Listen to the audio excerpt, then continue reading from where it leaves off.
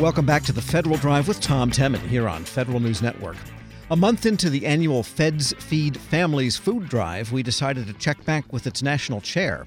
She works on this vital program in between doing her day job at the Agriculture Department. Vinnie Panizo joins me now. Vinnie, good to have you back. Wonderful. Thanks, Tom, for having me. And it has been a difficult month because no one knows from hour to hour which way the COVID situation is going, up, down, or sideways.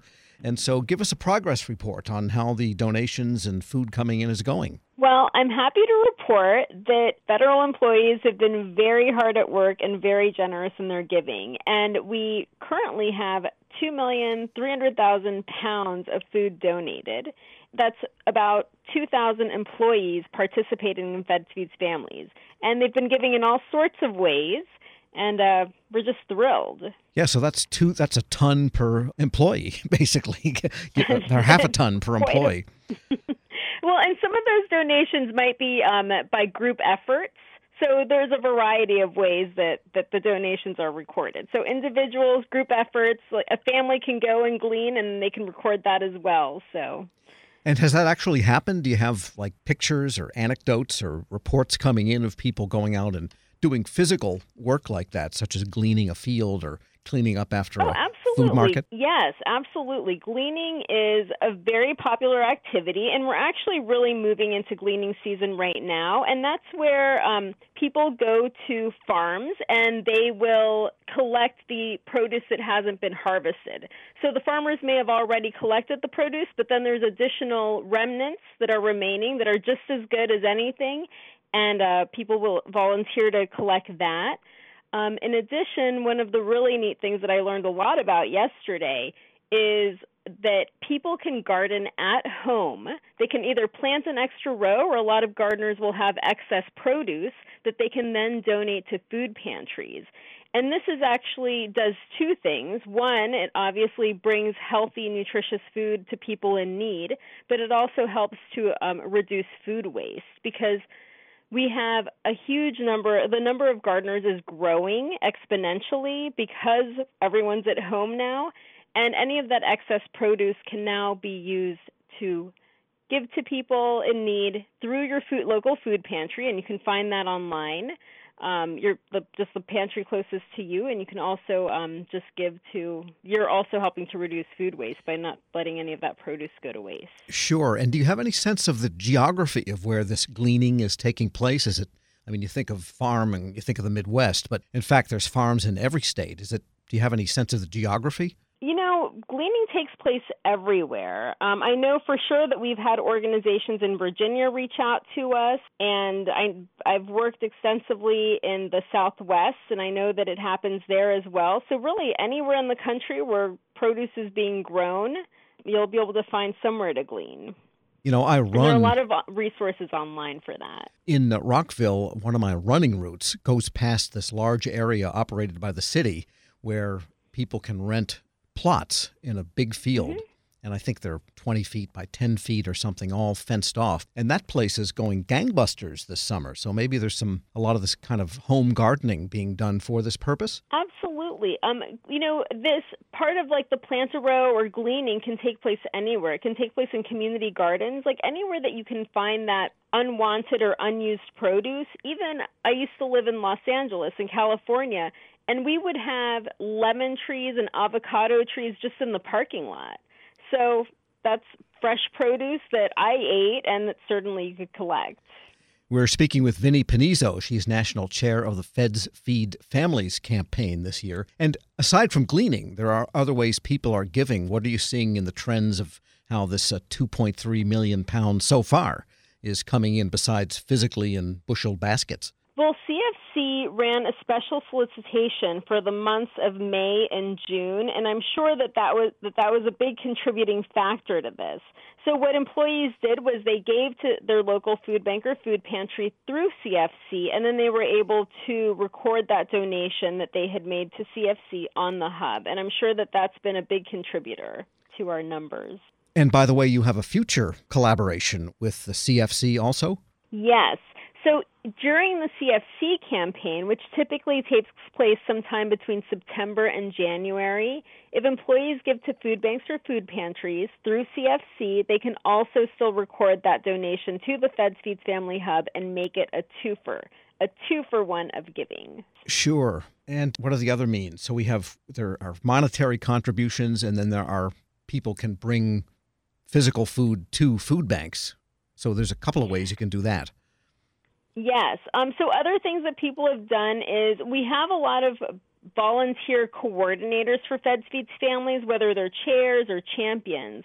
And what they've been doing is they've been putting together virtual food drive events for employees to attend to help them learn about what the opportunities are in their communities. So this can happen anywhere in the country. And we actually had one when we had our launch event, but we also had one earlier this week for the National Capital Region, where organizations were invited to come and talk about their needs and what people could do to help them.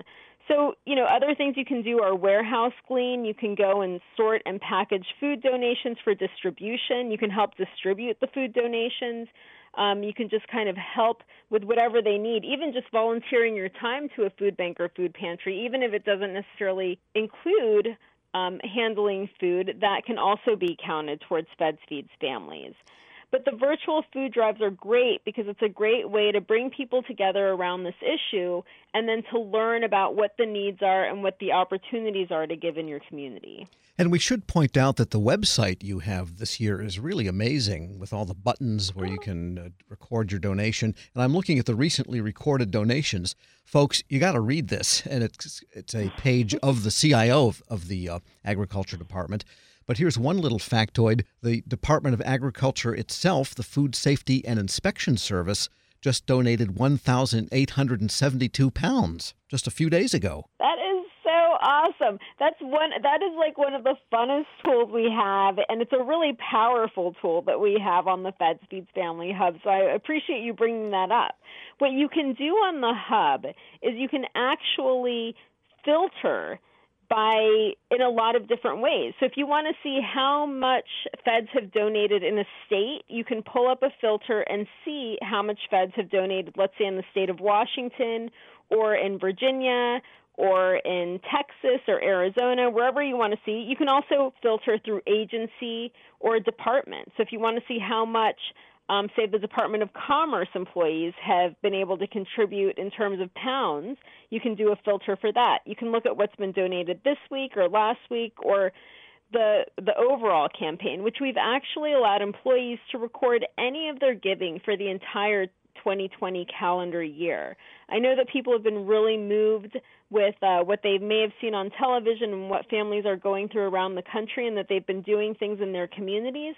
So we're encouraging them that even if they did it before the campaign was launched, that they can still go on the hub, record what they did back in March or April, and record that and let it be displayed to show like how much federal employees care and are doing to alleviate hunger. And I guess it can almost get competitive, and maybe I'll foster that a little bit. Okay, you folks at Food Safety and Inspection Service, the Department of Energy Management at the Energy Department, there's a donation here just a few days ago, about a week and a half ago, 3,600 pounds.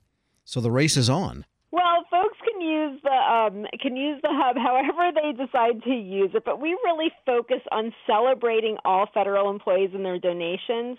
We want the race to be against hunger and to focus on the overall impact of what we're able to do together and collectively.